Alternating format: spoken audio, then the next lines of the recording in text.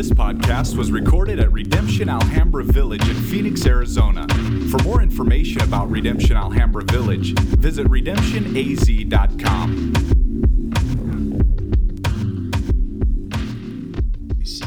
Thanks, Jamie.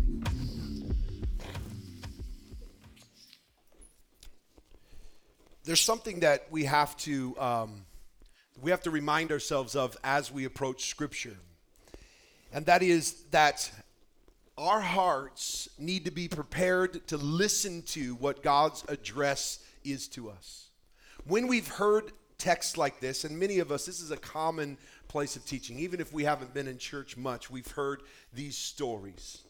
Maybe we heard them when we were in Sunday school, or maybe we've heard them in different church services we've gone to. And the danger of hearing something over and over again is the fact that you begin to believe that you've extracted everything. You've got everything you need to know from the text, and you treat it like a textbook. Like, I know everything, so thus I don't need to learn anything else from this. But this is not just a textbook that we're trying to extract information from. And Jamie said this very perfectly. We're coming to hear God's voice. And if he wants to repeat, you're going to hear these messages being spoken throughout his word over and over again. And there's a reason why. It's not because we don't know it or we haven't heard it. It is that we continually struggle to believe these things to be true. And so as we come to this, my prayer is that we take these things that we've heard, maybe over and over again, and we have this heart to say, Lord, speak to us through these words. Because if I'm honest, I desperately want these things to be true, but often I believe other things, and I have to repent of believing those things, and I need to set my eyes and my heart upon the things that are true. And so I'm praying today that even if we've heard these things, they'll be refreshed in our hearts again. All religions, all stories, all worldviews have similar claims. They all claim similar things, and because they claim similar things, when we hear them, what we do is we say, well, Christianity is just one religion amongst all others. It's just one story and one worldview amongst all others, and we have a hard time distinguishing why is Christianity different than any other religion or any other worldview. And the reality is, yes, there is similar claims when it comes to all stories, worldviews, and religions. But what Jesus does, and what Jesus even continues to emphasize throughout his time here on earth, is that what he has come to do is so radically different than all other stories and worldviews that it should cause us to take notice. It should destroy all other thoughts and systems in which we have to understand that what Jesus is trying to show us is so radically different. Here are some of the claims that all religions, all stories, all worldviews make, even Christianity. But the difference is not that their claims are different, it's what is being said in those. One of those claims is that all religions, all stories, all worldviews claim to be true. They all claim to be authoritative. And what I mean by authoritative is that they call us to submit to that truth and to say that this is the authority for my whole life and that I should live under this. This is true, and it should be something that I submit to. They also claim to be communal. And what I mean by communal is that they call a people to come and live under it and around it and embody it and live it out. It calls a community. And they all claim to be religious. And here's what I mean by religious, not in the sense of the negative connotation, which we'll see in a little bit, but they all claim to be religious in that they call us to ultimate commitment. They call us to commit our lives to these truths. So they claim to be true, and we've seen this from Jesus. He claims to be true, the true king. He claims to have a kingdom, and that kingdom has authority. We've seen this even in Mark from the very beginning. And today we're going to look at the last two claims, the claim to be communal, and we've seen parts of this as we've gone through the text, but also the claim to be religious. What kind of religion is this? Now, as we're seeing this walk through the book of Mark, these claims that are coming through the gospel of the kingdom, what we have to see in this first slide is this. We're going to learn this in the first section of Mark 12, 13 through 17, in the story where he calls Levi. We see this. Jesus is establishing a new kind of community built on his righteousness. Jesus is establishing a new kind of community built on his righteousness. Now, in order to illustrate this story, this claim, I want us to look at the text, verses 13 through 17, but I'm going to try and just kind of paraphrase it. From all the study and the reading of commentaries, there's some interesting things that we might just skip over. First is this: the picture starts out, or the story starts out, with Jesus going out by the sea. And I love when it says he went out again beside the sea. And what that means is he would continually go by the sea. And it doesn't give much information why, but if our minds could wander, or even some commentators say, you could see that maybe Jesus would go there to be reminded of who he was and what he had come to do. There was something about being on the beach and looking out onto the sea that something took place. And I know that many of you have those places. And I know that sometimes when I go out into the mountains, you see a lot of all over my Facebook pictures of mountains and sunsets and all those kinds of things. I'm driving, I'm going on with normal life, and all of a sudden some sunset, these Arizona skies are beautiful, and I see the mountain, and all of a sudden, no matter what I'm doing, I'm reminded that there is a God who is majestic and beautiful. Just picture that as Jesus goes by the sea. He's going there again, and then it gives this next phrase that crowds come to him and he begins to teach them. Now, this is a present kind of action. So what it's actually saying is crowds came again and he taught again. It's giving this idea that crowds are continually just pursuing him and wanting to hear from him and wanting to see him do miracles. And so you see him going out to the sea to kind of have a moment, and here comes the crowds. What does he do? With patience, with a consistency of the calling that he has been, he begins and continues to teach them. Now, it doesn't say what he taught them, but what I'm going to do is just, it's kind of let my imagination wander a little bit, and even with the help of some commentators, to kind of think that maybe he was teaching the lesson in which he was about to illustrate in when he calls Levi. You can imagine this. Let's just go there with this. It doesn't say exactly what he taught, but let's say he's standing by the sea and he's teaching this crowd and he's telling them the type of community that he has come to rescue, that he's come to get the most broken, the weak, the meek. He's come to take those who are sinners. He's come to rescue and redeem. He's talking about the kind of people that he's come to rescue. And just because people are hearing this beautiful message of the kind of community that God has come to redeem, the outcast, the broken. Just because people have heard this teaching doesn't mean when it actually starts to take place, they're going to like it.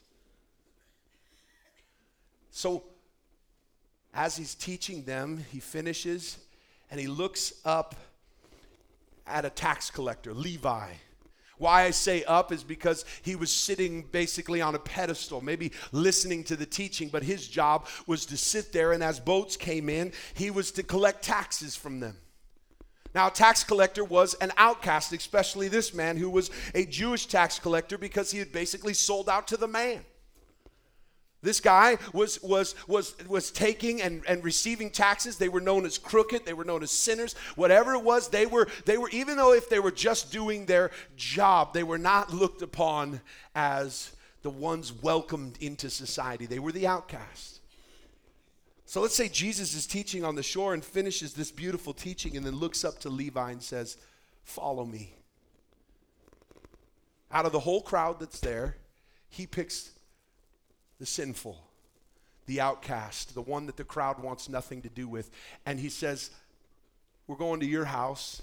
And I love the next scene. They go to the house, and into this house, it shows Jesus chilling. Just chilling. It says relaxing with sinners. All the sinners come in and they're chilling. They're relaxing. They're hanging. They are doing everything. It is not this uptight, formal kind of thing. Jesus is chilling with them. And he is hanging out with these people that society wants nothing to do with. And the way that he is comfortable with them makes everybody else uncomfortable. He is so comfortable with those people. It kind of gives off the vibe, if you will, that Jesus is going, "These are my people. These are my people." The outcast, the sinner, the broken, the sick. And all of those who were sitting out in the crowd listening to this beautiful message are really uncomfortable. And I love this. They're afraid to come into the house because, bad company corrupts good habits. They can't go into the house because if they're caught hanging with those kind of people, then their people will think they're those people. So they start talking to the disciples. Notice they still haven't got enough guts to go to Jesus yet. Last time they're thinking it in their hearts. This time they go to the disciples. They say to the disciples, "Why is it, that they're hanging out?" And Jesus overhears them talking to the disciples and he answers them. And this is what he says in verse 17. He says, "Those who are well have no need of a physician, but those who are sick. I came not to call the righteous, but the sinners." Jesus has just finished and he's now having a meal with sinners. And what's happening is he's signaling that the kingdom of God is for sinners. The type of community that the kingdom of God draws in is for sinners. Now, they would have heard this in his teachings, and they would have seen this in all the things that he was doing, but every time he did this, it made them uncomfortable.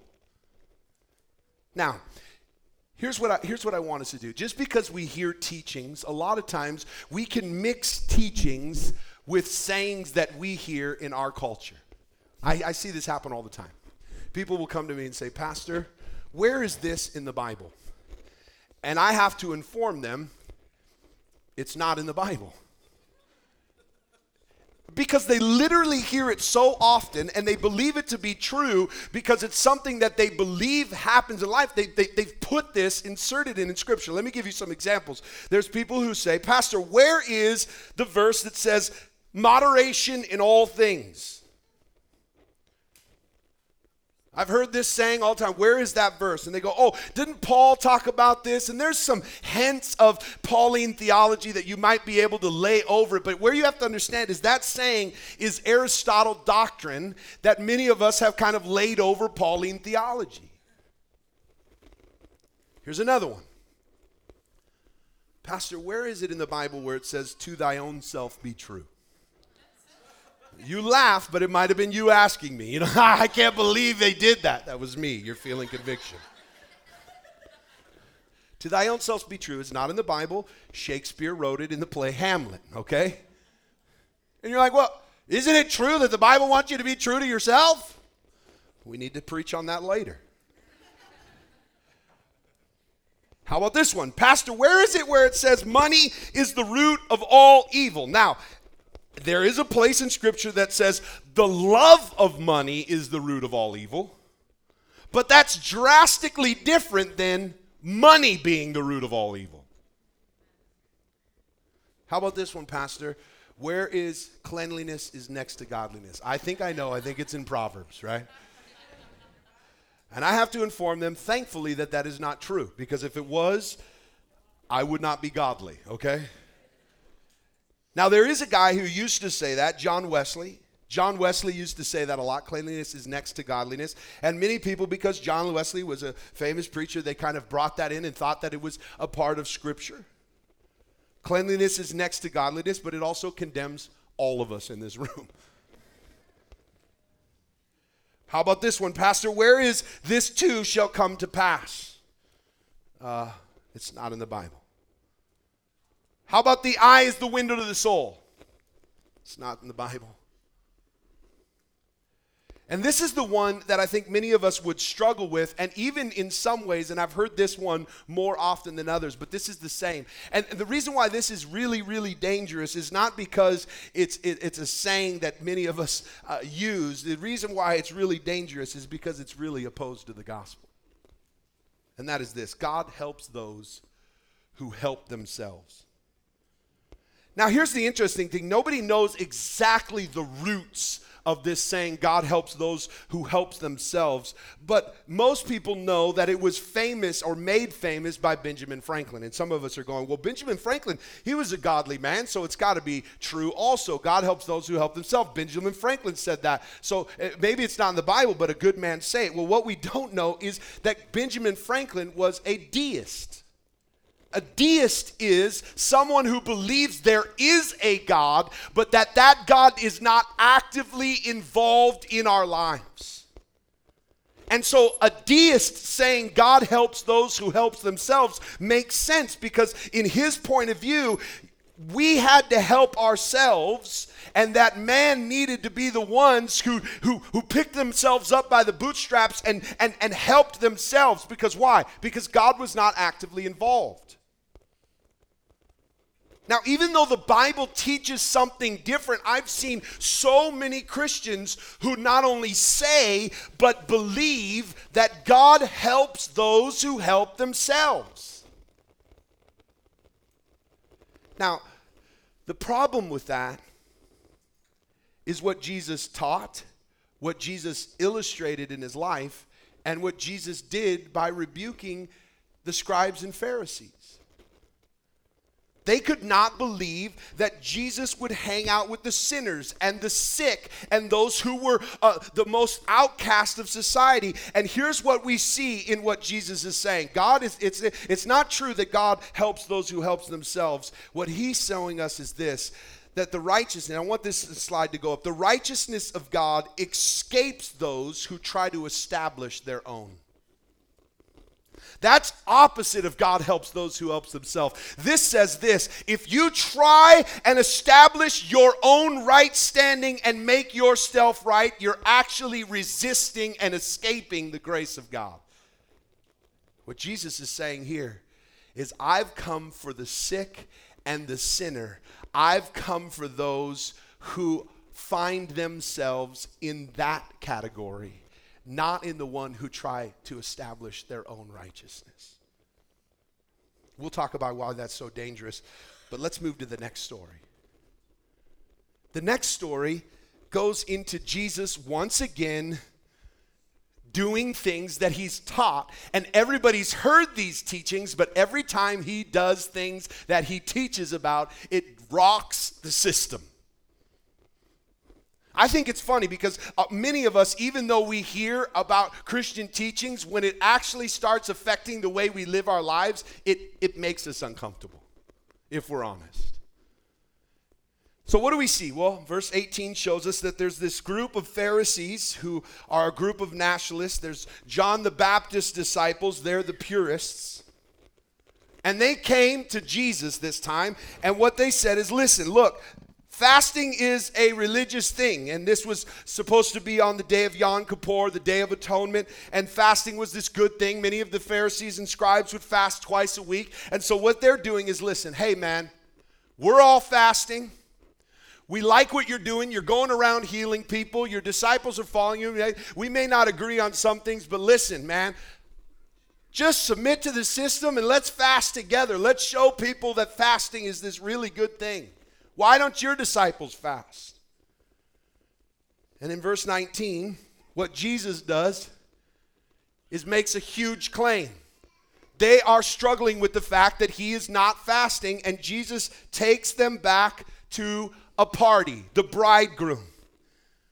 He shows them that what a party is like is when there is a bridegroom who's coming to his bride. When he comes, the wedding would last for 3 to 7 days, and the guests were not required to do anything except eat, drink, sing, and dance. What he's saying is, as long as the bridegroom is with the bride, there's one requirement. Eat, drink, sing, and dance, not fast. Fasting goes against everything that fasting was even created to do, is what he's showing them.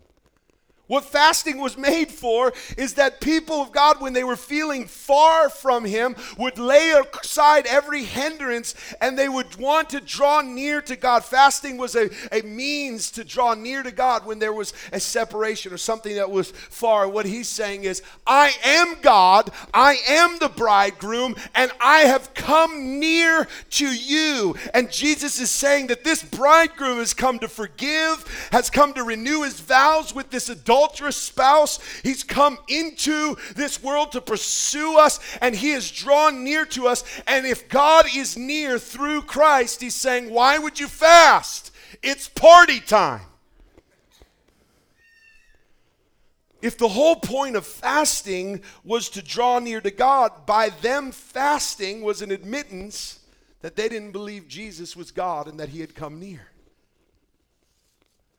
You see, the religion of this day was a system that was trying to accomplish something, and that what it was trying to accomplish was godliness. And I want you to look at this next slide so you can see that they were both trying to accomplish something, but their beliefs and how it happened were radically different. Religious says this: right living by us will produce godliness. So if we fast, if we pray, we obey the Torah, if we do these types of things, this will produce godliness in our life. But the gospel, that message in which Jesus has come to declare, says this: that God living in us will produce godliness. One says, live right and you will be godly.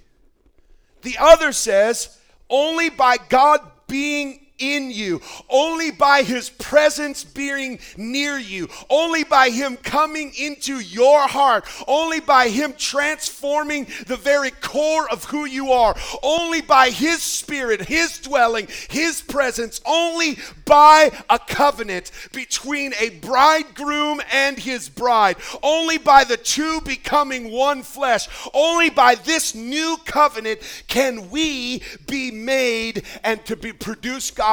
Only by God living in us can we produce godliness.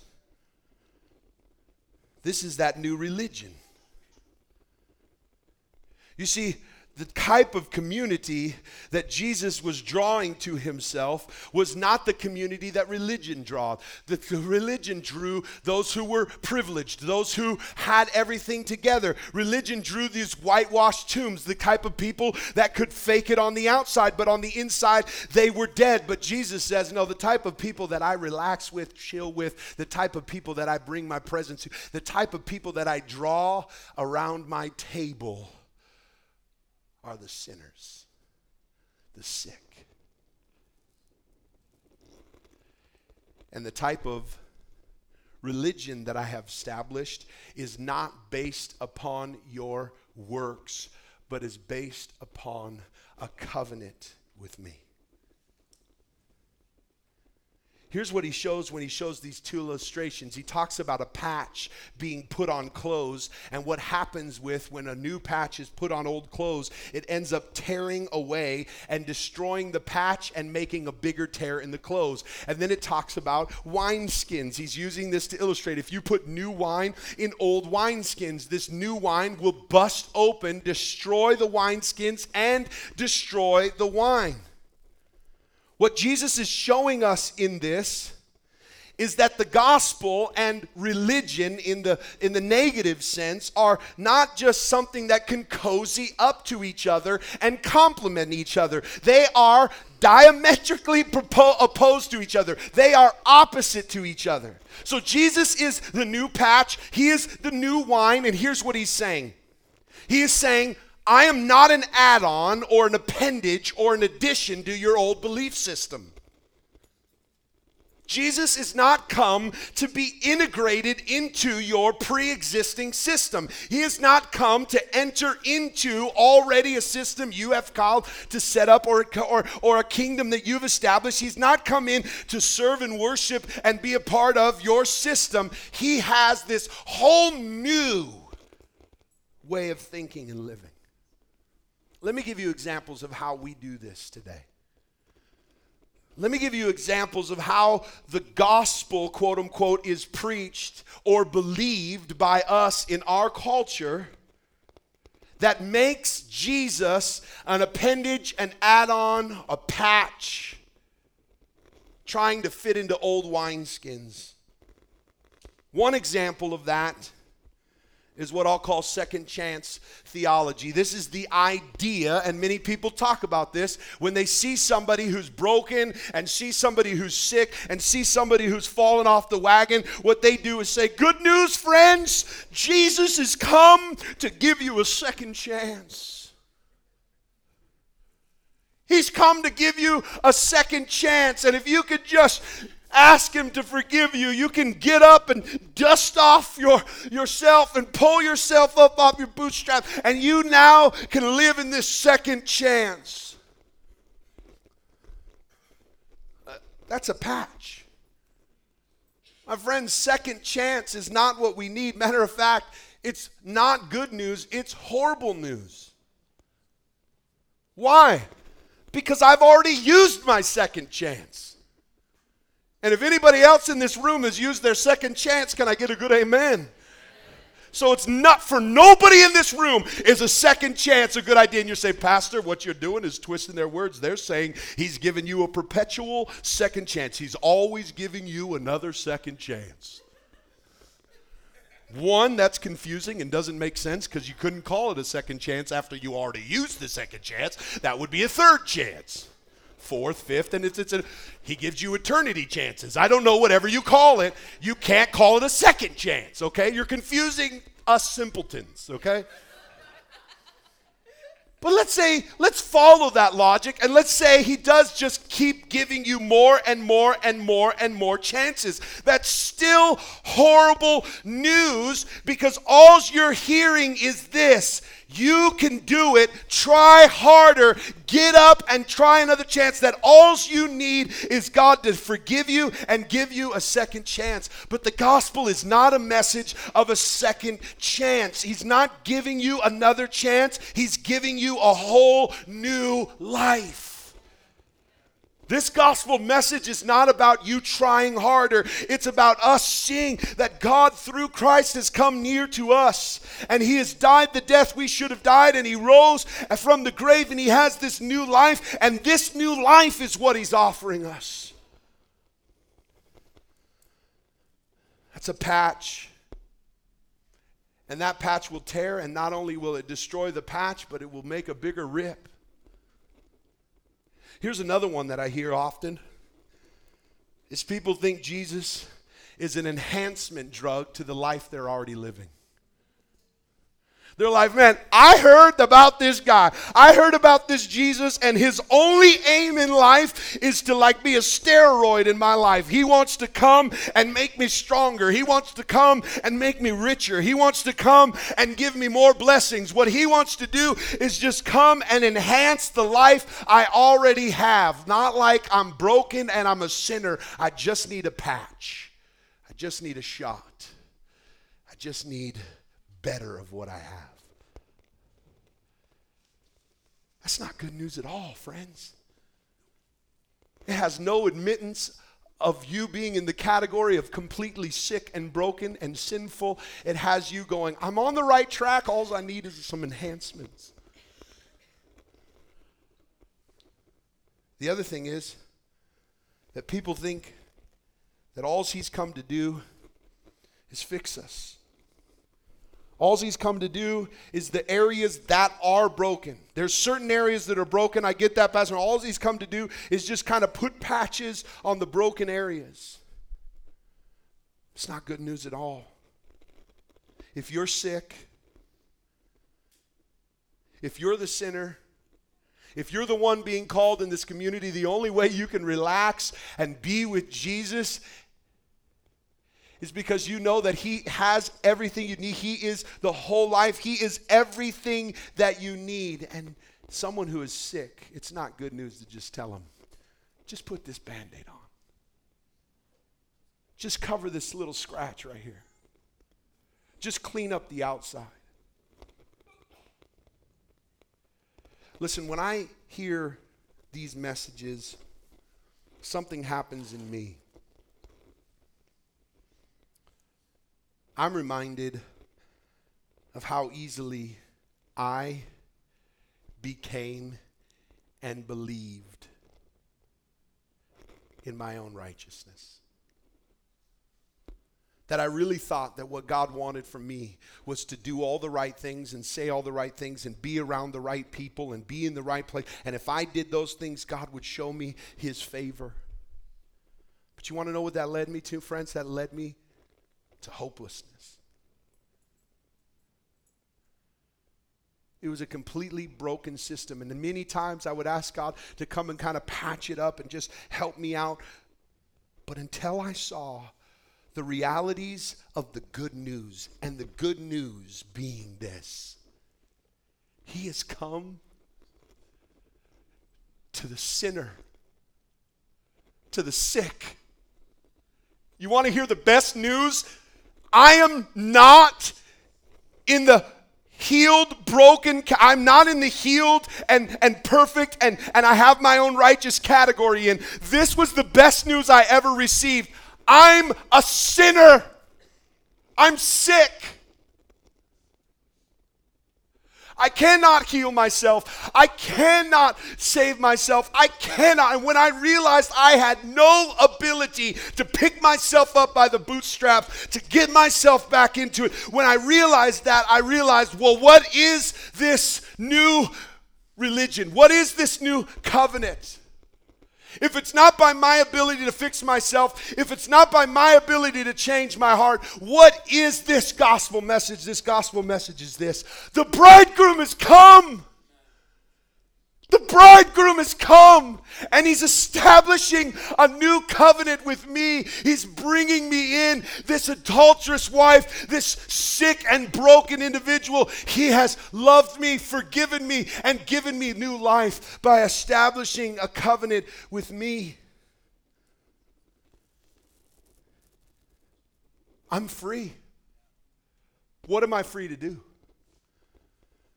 I'm free to love him. To love him.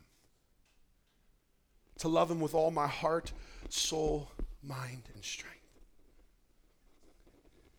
As easy as this sounds to many of us, because maybe we've heard it over and over again, my concern as a pastor, because I know my own heart, is how hard this is to actually believe and trust and live in. Let me give you the best example that I can. And the reason I'm using this example of marriage is because Jesus does. Jesus uses this example of marriage in saying that this bridegroom has come to his bride and he is drawn near to her. And this is the kind of transformation. Fasting can't do this. It comes by the bridegroom coming near to the bride. The covenant is what makes this happen. And so what I want us to see is this: the perception we have about our marriages or about our relationship often is a window or a picture. It's a way of us seeing where our hearts actually are. I have many people who will come to me, and I'll use a husband as an example, but this could easily be a wife. Husband and wife in a mess of a relationship. And immediately at that moment, not a minute before, when everything is falling apart, they want to meet right then. So there's a call, and we meet. We set up a time. We sit down and meet. And the first question out of their mouth after a lengthy time of accusation is this: Pastor, tell us what we need to do to fix this relationship. It's broken. Everything's falling apart. Tell us what we need to do to fix this relationship. And it's at that moment that I pray that God would show them the reality of their heart in that question. Because what they're wanting me to do at that moment, what you're wanting me to do at that moment is this. Give me something I can do. Give me a principle. Give me a new law. Give me something that I can do so that I can prove I'm a good husband. Let me show her how good of a husband I am. I will do all the things I should do. So, Pastor, just give me a list. If I could just see a list, I would do it. Now, that and I know in and of itself is a lie. You wouldn't do it. But not only is it a lie, it is a complete detour from the depths of what's really wrong in the marriage. The problem is not that you are a good husband and that she's a good wife because you constantly tell each other you are. I'm a good wife, I'm a good husband, you just don't see it. Look at all the things I've done and look at how many things you've done to show me you're not.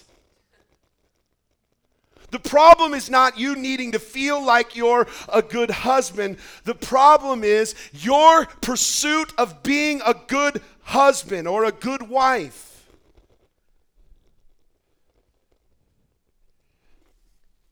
is walking away from what you've really been called to do. You haven't been called to be a good husband. You've been called by God to love your wife as Christ loves the church. To love her. A good husband wants to know what are all the things that I can do to show that I'm a good husband. But a godly husband pursues to love his wife. They really are more concerned with doing the right thing than loving her. And here's the example that I could give. I will just outright say, I love my wife, but I am in no delusion to tell all of you I am a good husband. I have failed her more times than could be admitted from this pulpit. I have constantly let her down over and over and over again. I'm not just talking about a second chance here. I'm saying I have continually proven to her I am not a good husband. And if she made me live up to that religious kind of mindset that all I want you to do is show me what a good husband is, I would constantly fail. But thanks be to God that her definition of a good husband is loving her like Christ. I will tell you this. I love her. I love her, and because I love her, I want to know her, and because I love her, I want to see the areas in which I can serve her, and because I love her in those ways when I fail, I want to repent and come back. I want to work things through. I want to walk through good times and bad. Because I love her, I am committed to her. Because I love her, I'm going to stay in the fight. Because I love her, I'm going to walk through all the pain and all the difficulty. Because I love her like Christ loves the church, I'm going to try to figure out the areas of my life that I'm falling short and ask God for the grace to continue to grow because I love her, even in the midst of the mess. I'm going to tell you this. Many of us are trying to figure out what God wants us to do to get away from the fact that He wants you to love Him and commit to Him. If He could just tell me what to do, I wouldn't have to love Him. If He could just tell me what to do, I wouldn't have to submit to Him and commit to Him. If He could just tell me the things that I could do to fix my life, if He could just tell me the things that I could do so I could find His favor and blessing, all to get away from this. I love you. I commit my life to you. I submit to you. And here's what happens. Here's the beauty of the gospel. When we commit in a covenantal relationship, when we have a God who's committed to us and who has drawn us into covenant with Him, what ends up happening is lovers outwork laborers every time. Every time. Lovers outwork laborers every time because they're not just trying to live up to a checklist to try to please everybody and show that they're a good husband. What they really want to do is authentically love and serve and follow and humble themselves. And they're not afraid to admit, I'm broken, I'm sinful, I'm chilling with Jesus and all of my people who are sinful and broken. But we're saved by grace. He's come near to me, and he's drawn me near to him. And I love him with all of my heart, soul, mind, and strength, and I've committed my life to following him like Levi, following him like the disciples, following him like a wife, like the bride. What the beauty of this new religion is this: it's not built on the pursuit of being a good wife and husband. It's built on love. It's built on his presence. It's built on his goodness. It's built on a sure and solid foundation. This gospel message is powerful, radical, and new. Let's bow our heads and close our eyes.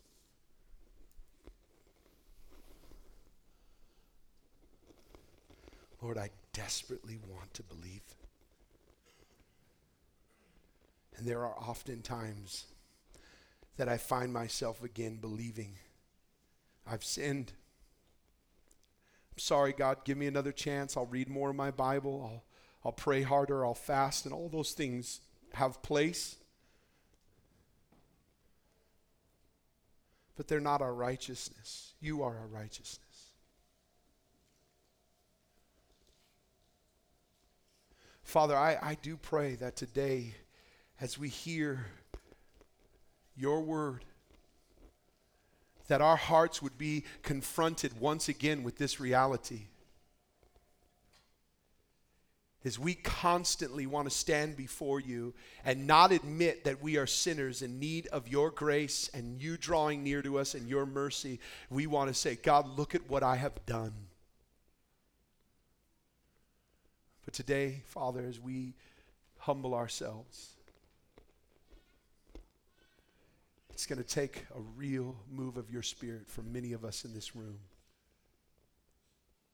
to get out of the category of the self-righteous and by your Spirit humble ourselves and admit, I am a sick, sinful sinner separated from you. But then to rejoice in the fact that the gospel is this good news to me as a sinner.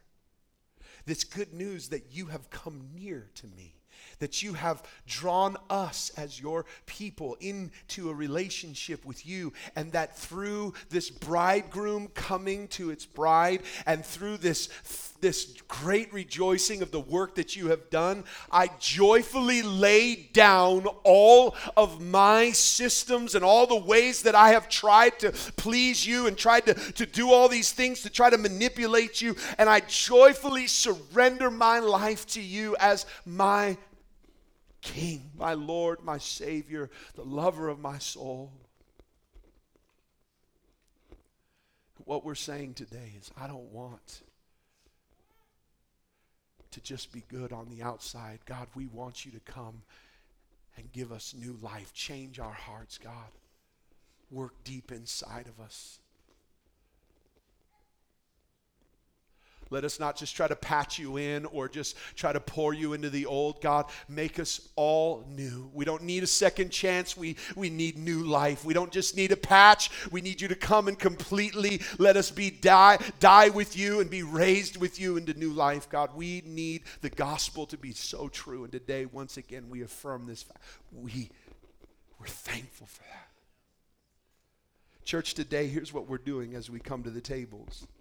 We're remembering that the only thing that fills us, the only thing that quenches the thirst, the only thing that feeds the hunger is Jesus' body and blood. That's why we come to the table. We come hungry and we come thirsty and we come knowing that the only thing that can fill that is Jesus. And when we take this is what we're doing. This is what the Bible says. We're renewing our covenant. We are remembering, rehearsing, renewing the covenant we have. That we're rejoicing in the fact that it is because of this new covenant by his blood and body that we get to be in a relationship with him. For the self-righteous, for the sinner, for the rebellious, for those who are far from him, this message is a call to us to come, to drink of his blood, to eat of his body. For some of us today, we're also going to have those over there who are ready to pray for you. As the band plays, we're ready to pray. If there's areas of your life that maybe you haven't repented of, or ways in which you've tried to be self-righteous and build up your own facade of righteousness, but you're dying on the inside, let us pray with you, brothers and sisters. So what we're going to do now is respond to this gospel message. Whether you've heard it over and over again, I pray that it will be beautiful to you. Whether this is the first time you've heard it, I pray that it will be water to a dry and weary soul. And that you would hear the good news and respond to its goodness. The tables are open. People will be ready for you to pray. The big thing is, church, let's respond to this good and glorious news.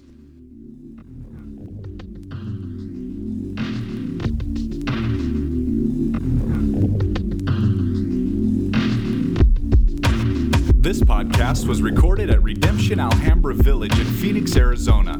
For more information about Redemption Alhambra Village, visit redemptionaz.com.